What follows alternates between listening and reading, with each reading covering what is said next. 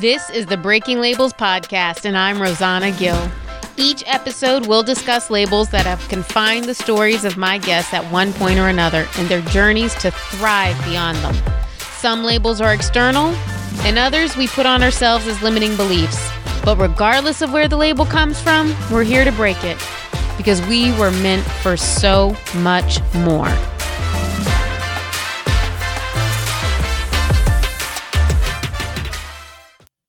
Hi everyone. Before this episode begins, I wanted to let you know that there is some explicit language and content in this episode. So if you do not want to listen to this in front of your children, this would be the time where you stop it. Okay? All right. You've been warned. Okay. So this is a unannounced episode of the Breaking Labels podcast that I didn't know was going to be recorded until yesterday, Sunday, November 21st. The reason being, I spent all Sunday doing some deep dive work on limiting beliefs, looking at my identity, how I view myself, and the changes I need to make, and the rooted core beliefs I need to rewire about myself. And I have been doing a lot of this work as of late, I would say in the last year. But it kind of came to a culmination yesterday when I thought I was going to be looking at generational trauma and if that had anything to do with my low value and low sense of worth that I have dealt with over the years. And instead of me making all these ties to generational trauma, what came up the most was this belief that I have avoided even really thinking about in all this work I've been doing recently. And that is the belief that I am damaged goods. And I have had that belief about myself since I was 19 years old when I found out I had herpes. Oh, dang, thought I wasn't going to cry. But I've known for a while I would share it. I just didn't know when I was going to be ready. And it's just interesting to me how timing works, that I was doing all this deep work on myself the last week. And last Thursday was the 1-year anniversary of me starting or posting the first episode of the Breaking Labels podcast. And I have to admit, I feel like a little bit of a fraud because I have shared a few labels of my own. The first episode is about my belief that I was just a pretty girl sidekick. And my story of always feeling like I was just the fat, ugly friend or just not worthy of being someone's first choice. And I have talked about the label of mental illness and growing up with a mentally ill parent.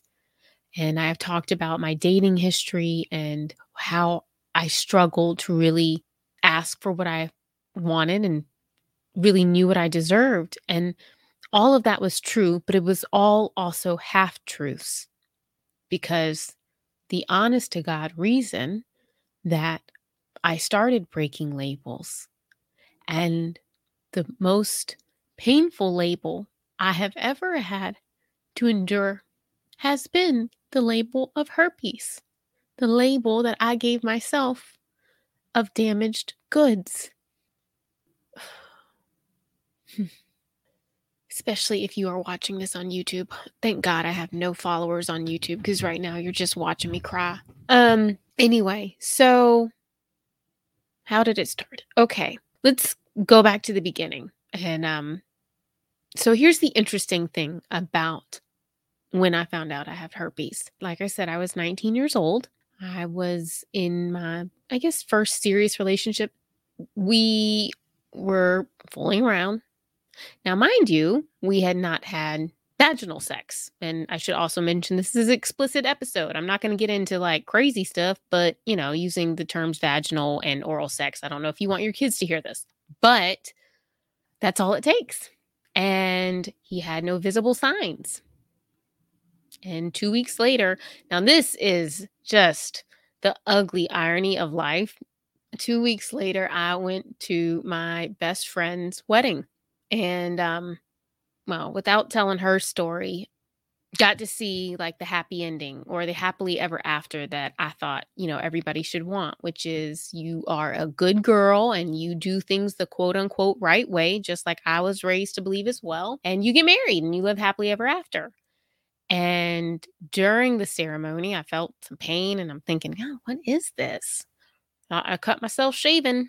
And then I went to the health department the next week when I got home. And they took some samples, did a test, and said, we're gonna wait for the official results. But yeah, it's herpes. And I just melted into hysterics because I didn't know, one, that it was even possible to get an STD or an STI without having vaginal sex. I thought that was the only way. Note to all, not the case. And I was so hysterical that I saw the nurse get this very nervous look on her face. And she asked me, do you need to talk to someone? Or are you going to be okay? Basically, like, do you need a therapist? Do you need a counselor? Because I was inconsolable. I was sobbing hysterically, just crying, probably screaming. I don't know. I don't really remember that. But I do remember when she said, it's really not that bad. And I looked up at her and I said, it is that bad. I was not raised like this. I've always been a good girl. This doesn't happen to good girls. So, one of the things that happens not a lot of times, but sometimes for children, if they grow up in situations where there's trauma or maybe things feel unstable to them. I'm not saying they were, but they felt unstable to me with, the family mental illness and, never knowing whether it was going to be a good day or a bad day. They tend to get into people pleasing or fawning, basically doing anything they can to make people happy so that they will be loved. And I learned very quickly that if I was a good girl, I mean like a goody two shoes, that I would get all the positive attention I wanted. I would get love. And I prided myself on being a good girl and never doing anything wrong. And I gotta be honest, it was very judgmental. I was a Christian, and I went to UMYF, or youth group, I should say. Sorry, I was raised United Methodist. So I went to youth groups every Sunday and, I loved going to church. I loved being involved. And, of course, God loves me because I do everything right. And then I got herpes as a virgin. I mean, it's not funny, but I mean, karma, y'all. So I have to laugh now. And that's a part of the grieving process also, is being able to laugh at something, being able to find humor in it. So here I am, 19 years old. I've never had sex, and yet I am the statistic. I am the 1 out of 4. And they gave me all these statistics. I don't know if they're trying to make you feel better when you get diagnosed. I don't know. But I was like, well, I don't know who these 1 and 4 are because I've never met anybody. And note just, anybody listening, I have yet to really meet 1 and 4. I've met a couple people over the years. It has not equaled 1 and 4 out of the humans that I have met in my age range. And it felt so horrible and isolating. And I remember feeling almost like there was no point. Not suicidal, but just this, well, I don't know who's going to want me now. And I will say I did not blame my boyfriend at the time because he was just as naive about all of this as I was. But, the thing about it is when you're the statistic and you have been raised to believe that your value comes from whether or not you are a good girl, and when you have made that your identity, the gift of finding out I had herpes was that it gave me such a deeper empathy for other people, and it allowed me to stop judging. Because I knew you could live as piously as you want and you could still be the statistic. You could still have a label that people think means that you're dirty or you're a whore or you sleep around or you have an entire lifestyle that you don't. And you could have that lifestyle that people judge so strongly and not have that label at all. So I got to the point where people would tell me like, God, it's so easy to talk to you because you don't feel judgmental. And it's because I really don't judge much. especially if it's anything to do with sex, because I don't know how I'm supposed to judge anybody. And, fast forward all those years later when I started breaking labels last year. And I, again, knew at some point I would talk about this. I knew I wanted to share it because I knew how alone I'd felt, how isolating it felt, but I just didn't know when it would happen. And I didn't know when I would be ready to.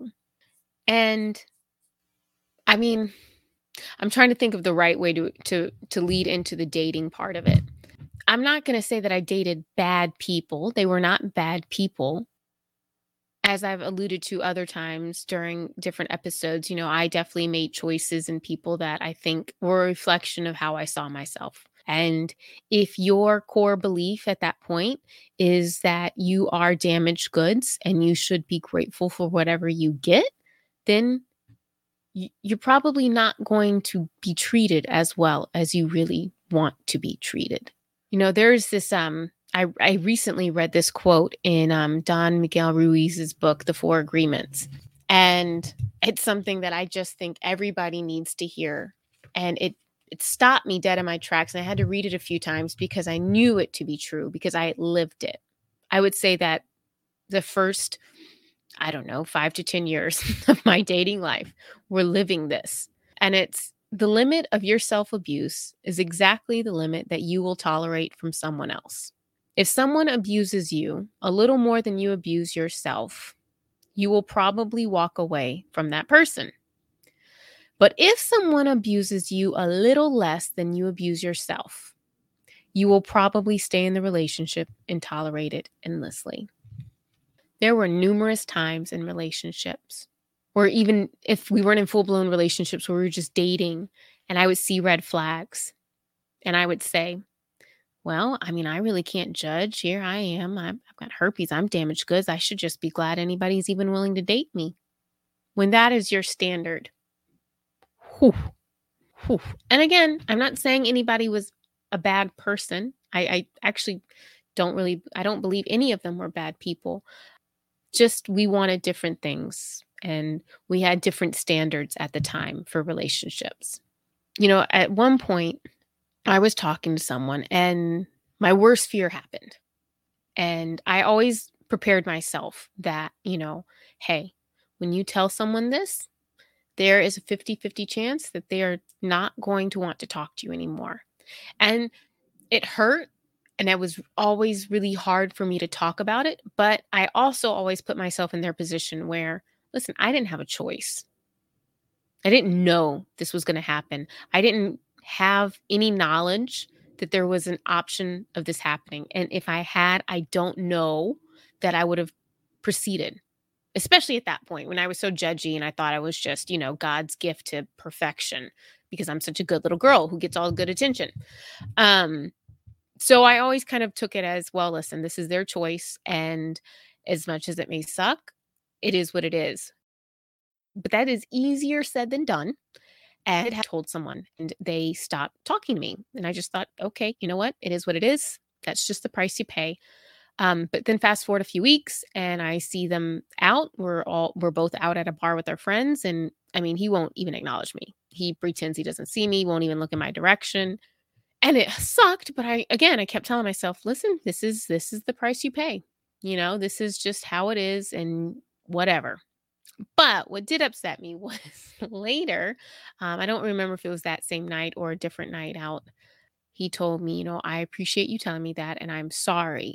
And I said, well, I don't blame you for stopping talking to me. I get it. And he goes, no, that day that I saw you and I didn't talk to you, my friends noticed because, oh, by the way, I'd met his friends and, we got along great and we all had a great time. So they're like, why aren't you talking to Rosanna? I don't know if they said I was cool or I don't know what they said, but they asked, why are you not talking to this girl that we met that it seemed like a really cool thing? And he told them exactly why. That stung because especially for it to be something I had so much shame about, it was hard to know that there were people who knew one side of this. Like you knew the label, you knew that, but you didn't know the rest of the story. And at that point, it was still really important for me to tell my entire story. The fact that I had gotten this as a virgin. The fact that this didn't come from hooking up with a bunch of people. I still really clung to that narrative because it was the closest I could come to still being that good girl that I had always identified as. So knowing that someone told my narrative, told my story in a different way, in a way without any context, was really scary. But luckily for me, one of his friends told him he was being a jackass and also reminded him that I didn't have to tell him that and, shouldn't treat me that way or something to that effect. And I don't know which friend it was, but thank you. Thank you for that because he ended up apologizing to me. We were cool after that. We were friends. And it also gave me a little bit of hope. And even though I had dated people and people would, obviously still date me, there was always that fear that like at any moment it was going to be thrown in my face, that at any moment, other people would find out and judge me or look at me differently.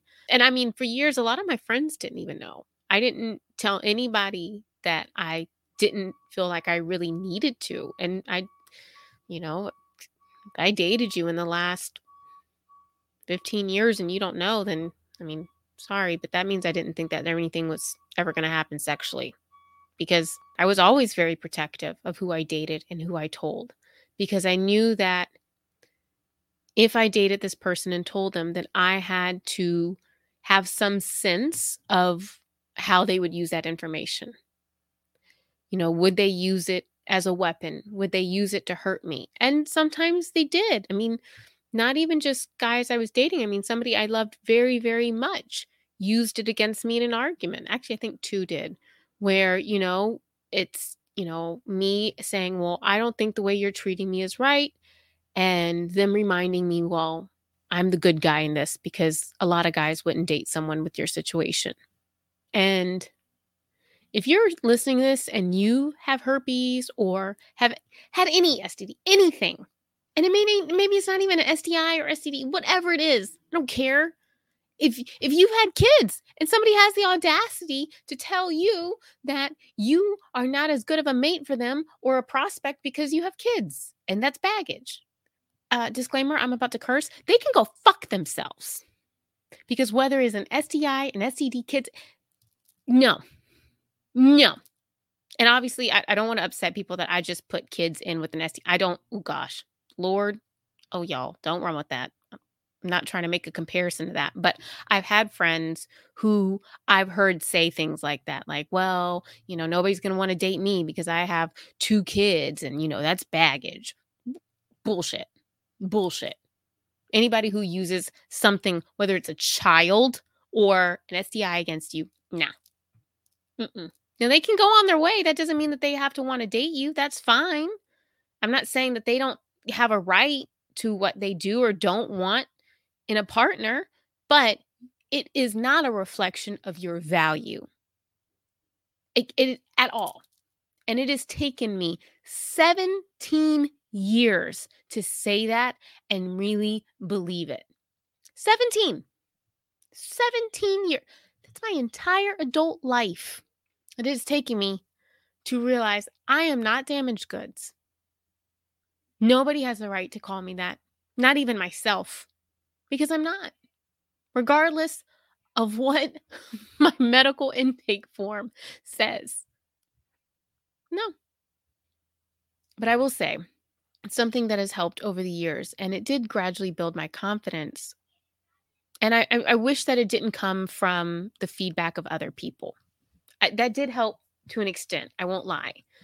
And by that, I mean, as I started to raise my standards and as I started to feel, like Don Miguel's quote of, you'll let people treat you just a little worse than you treat yourself. Well, as I began to love myself more, little by little, the standards that I had for the people I dated increased more and more. And what I wanted and what I expected of someone and how I wanted to be treated changed. And, Maya Angelou has this quote that when you know better, you do better. And that is 100% true. But I've learned that it's not just that you do better, you expect more. And I am very grateful to every person I've dated who still let me feel loved and still would reinforce that I was valuable. And I wish that I hadn't needed that external validation, but I did at the time. And what the full circle for me was doing this work on myself over the weekend, realizing I don't want external validation anymore. And that's why I'm willing to talk about it. External validation will only get you so far. I know, because for years, if I couldn't be the good girl, if I couldn't be someone that I thought someone would be proud to take home to mom and dad, then I was going to be the career woman. And I've always had big career aspirations. Ever since I was a little girl, I couldn't wait to have I didn't know what, but I wanted an important job where I could dress up and do my hair and makeup and wear beautiful clothes like my mom. I used to love to watch her get her ready. And to me, that was like, you made it. You're an adult. You get to work. You get to dress up. I've always wanted that, right? But I don't think it's a coincidence that I felt driven to make a certain amount and I felt driven to have a certain title and for that to almost feel like it was going to make up for it. Okay, I may be damaged goods, but at least no one knows that. No one has to know that. And I have this fancy title and I make more money than my parents did combined. Doesn't work. Does not work. Doesn't matter what your title is. Doesn't matter how much money you make. Doesn't matter how many people tell you you are worthy of being loved. If you don't figure out where those nasty, nasty beliefs are coming from, where they are and rooting them out, you're never going to really believe it. Not truly. Part of the reason I wanted to share this was because, I'd shared before that I'm coaching now and I want to coach women and help others feel confident in themselves to go for whatever they want, regardless of what their story is, regardless of whatever labels they felt burdened by. And when I did this work and I was looking at this label of damaged goods and herpes, and I just thought, I feel like it's a little hypocritical for me wanting to help other people overcome their labels when if I don't talk about this, am I not still allowing it to hide in shame? Am I not still keeping it in the shadows because I don't feel that people would know this about me and still support me, still want to listen to the podcast, still want to be coached by me? And it just was crazy.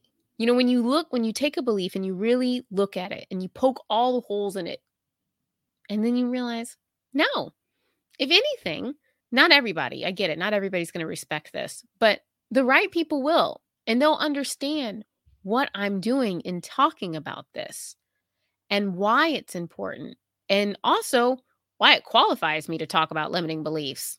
Listen, you have spent your entire adult life thinking you are damaged goods, and it has come in every way it can, whether not asking for what you want, people pleasing, bad relationships, bad choices, bad friendship. I mean, any of it, all of it. If anybody knows how differently it feels to truly root out a belief like that, it's me. And man, everybody deserves to feel free. I don't care what your label is. One of the reasons that I wanted to start Her Path to Purpose, the second podcast, was because I wanted to interview women who have overcome these limiting beliefs, these traumas. A lot of people I've talked to over the last year, not a lot, but I would say a decent amount of them, had sexual trauma, have been molested, have been sexually abused. And it's interesting to me how reckoning with those traumas, reckoning with these labels have actually propelled them, have actually helped them become who they are. It's helped them go down their path of purpose. Now, I got to be honest, if you'd given me a choice, I would not have really wanted the label of herpes to be a part of my path of purpose. I just wouldn't have. It's not something I would have chosen. I'm very grateful for it, incredibly grateful for it. Because it's made all the difference in how I see people and how I understand people. And I know when somebody is dealing with shame. I know when someone is sidestepping a question because they don't want to get into the pain of it. And I get it. Boy, do I get it. I understand it. I sense it. I know it when I'm talking to someone. When they brush past a question or they don't want to go there. And I don't usually push it because listen, I've been having these conversations for a year and I'm just now sharing this one. The deepest, ugliest label by my opinion at the time. And I wasn't sharing it. I wasn't telling anybody. Well, people who know me closely know that. I just decided I didn't want anybody else to control my narrative for me anymore. I didn't want people to believe a lie instead of knowing the truth. And I chose that for a long time at different points. I remember at one point, in one way or another, I got the impression, could be wrong, I don't think I am, but I got the impression that there was a belief that I had hooked up with someone I worked with. And just from little things that were said, a couple text messages, just different things. And the truth was, I'd had a crush on that person years earlier when we had worked together. But one, didn't pursue it. I didn't think that they were really that into me. But two, honestly, there was no way I was going to tell them this. There was no way I was going to put myself in a situation where somebody that I worked with was going to know this about me. Because at that point, I was just about to become a PR manager. And not that it was such a big, important title, but I didn't know what was going to happen with myself at the company. But I was for damn sure not going to let this little thing be known about me and go with me. Like, I didn't know. Maybe at some point I want to be a director. Maybe I want to be a vice president of the company.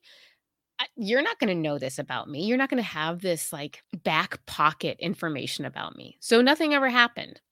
Well, fast forward years later, and I'm working with that person again. And that's when I realized or got the impression that there was an assumption or a rumor that we had hooked up when we had worked together years earlier.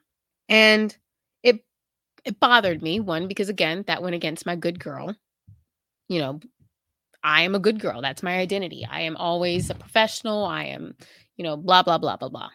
And I made a conscious decision at one point, and I remember driving and thinking about it, and it bothered me. But I also had the thought, I would rather everyone believe a lie than know the truth. So if that means that people think I've slept around, then so be it. The irony, right? That I would rather people think that I'm just hooking up with random people I work with than to know that I wasn't hooking up with random people I worked with because I had herpes and I didn't want anybody to know about it. I mean, you gotta laugh at some point. I mean, it just comes back to how do you value yourself? And you attract those situations. And when in my situation, I had this core belief that, my value, I am not valuable unless I am a good girl. My value and my self-worth and whether I'm not a good girl is determined by my sexuality or whether or not I have sex, then guess what? You get more evidence for it, man. What you focus on grows. What you believe is true. Always. Always. And that's why for me, I've said it a few times now, it's important to talk about this and to say it's not true. It's no impact on my value whatsoever. But I get that some people think it will. And I get that some people are going to say, well, that's not possible the way it happened. Or, well, if you shared this, then why'd you have to talk about the fact that you were a virgin when you got it? Well, because I think there's something to that too. I think that there's something to understanding that no matter what the label is that people have, you don't know their story. I'm not saying that it makes it okay or that me having it with that story makes it better than if somebody else has. Again, I think I said this earlier, but if you have slept with 1,000 people and you have herpes, you're still valuable. You are. I don't care what anybody says. And this is coming from a Christian who, again, has had it said and heard it and believed it. Sex outside of marriage is wrong. Sex is wonderful, but it has to be in the sanctity of marriage over and over and over. To the point, I decided in my late 20s that I was going to wait till marriage to have sex. Again, I want to blow the cover. Like I had sex by that point. So this was like not me waiting, still a virgin. And what I struggled with in doing that was what good Christian man, because that's again, remember, good versus bad man. You're going to hear that language a lot. But what good Christian man is going to want a woman who has herpes? Who? And even, when I'm doing this and I'm, abstaining from sex, I'm not having sex with anyone, it was still interesting to me, the messaging. I read this book, The Weight, by Reverend Devon Franklin. If you don't know, he's married to Megan Good. They are a beautiful couple. I follow both of them on Instagram. I enjoy both of them. I like following them. It was a great book. But it was also a very tough book to read because it talks about the weight and why it's great and why everybody should wait till marriage to have sex. But one of the key points that they keep bringing up in the book was waiting till marriage means you don't get one of those diseases. And I just remember thinking, well, so what if you have that? What if you are, by what I interpret you to be saying, damaged goods already? Does that mean you shouldn't wait till marriage now? Does that mean you're not worth somebody waiting for? And I don't think that they meant, they weren't trying to offend anybody who has herpes or any STI or STD. I don't think that, but it's tough. I got to be honest. It was really tough for me for a while to want to do that, to want to honor that, but still, again, have this belief that I was damaged goods. And I have to tell you, one of the most amazing things that happened in this journey to getting over this and loving myself in spite of it was I spoke at a women's retreat at my church a few years ago, or a couple years ago. It wasn't a few, but it was a couple years ago. I think it was within 6 months before COVID. And I was asked to speak. And I just knew, as soon as I was asked, I knew I was going to say it. I knew I was going to talk about it because I knew at some point I was going to anyway, but I needed to work up to it. And so I did. And it was a whole lot of ugly crying, snot, tears, all of it, because I had never shared it publicly. And I'm pretty sure my roommate was in the room. And I don't think at that point she knew either. Actually, I don't think I'd ever even told her. And I was welcomed with open arms. I felt so much love when I shared that. And for it to come from a group of women was great. But more importantly for me at the time, for it to come from a group of Christian women was more important because I had always felt like kind of a hypocrite or a liar. Like I'm a Christian, but I'm, again, damaged. I am not the definition of a good Christian. And to have Christians actually do that thing that, like, God says, where you take someone as they are and you just love them, that was amazing. And I wish everyone could feel that. Because whether it's a group of Christians or just other people, we all deserve to have a group of people, a community that loves us, regardless of anything that's happened to us, that we've done in our lives, any labels that we're burdened with. We all deserve to feel that kind of love and acceptance. So I hope that in sharing this, if you have herpes or have had chlamydia or what's another one, gonorrhea or HIV or anything, I don't care what it is. One, I hope you know you're not alone. And two, I hope you know that you are not defined by that diagnosis or the STI, nor are you defined by the way that society oftentimes would make you think that you should feel about yourself, that you're less than, that you're damaged goods. It's not true. Never was. Still not true.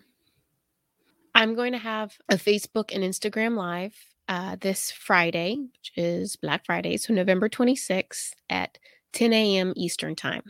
So if anyone wants to join me, if you have any questions, if you're curious about what it's like to live with herpes for 17 years, if you want to share, whatever, join the lives.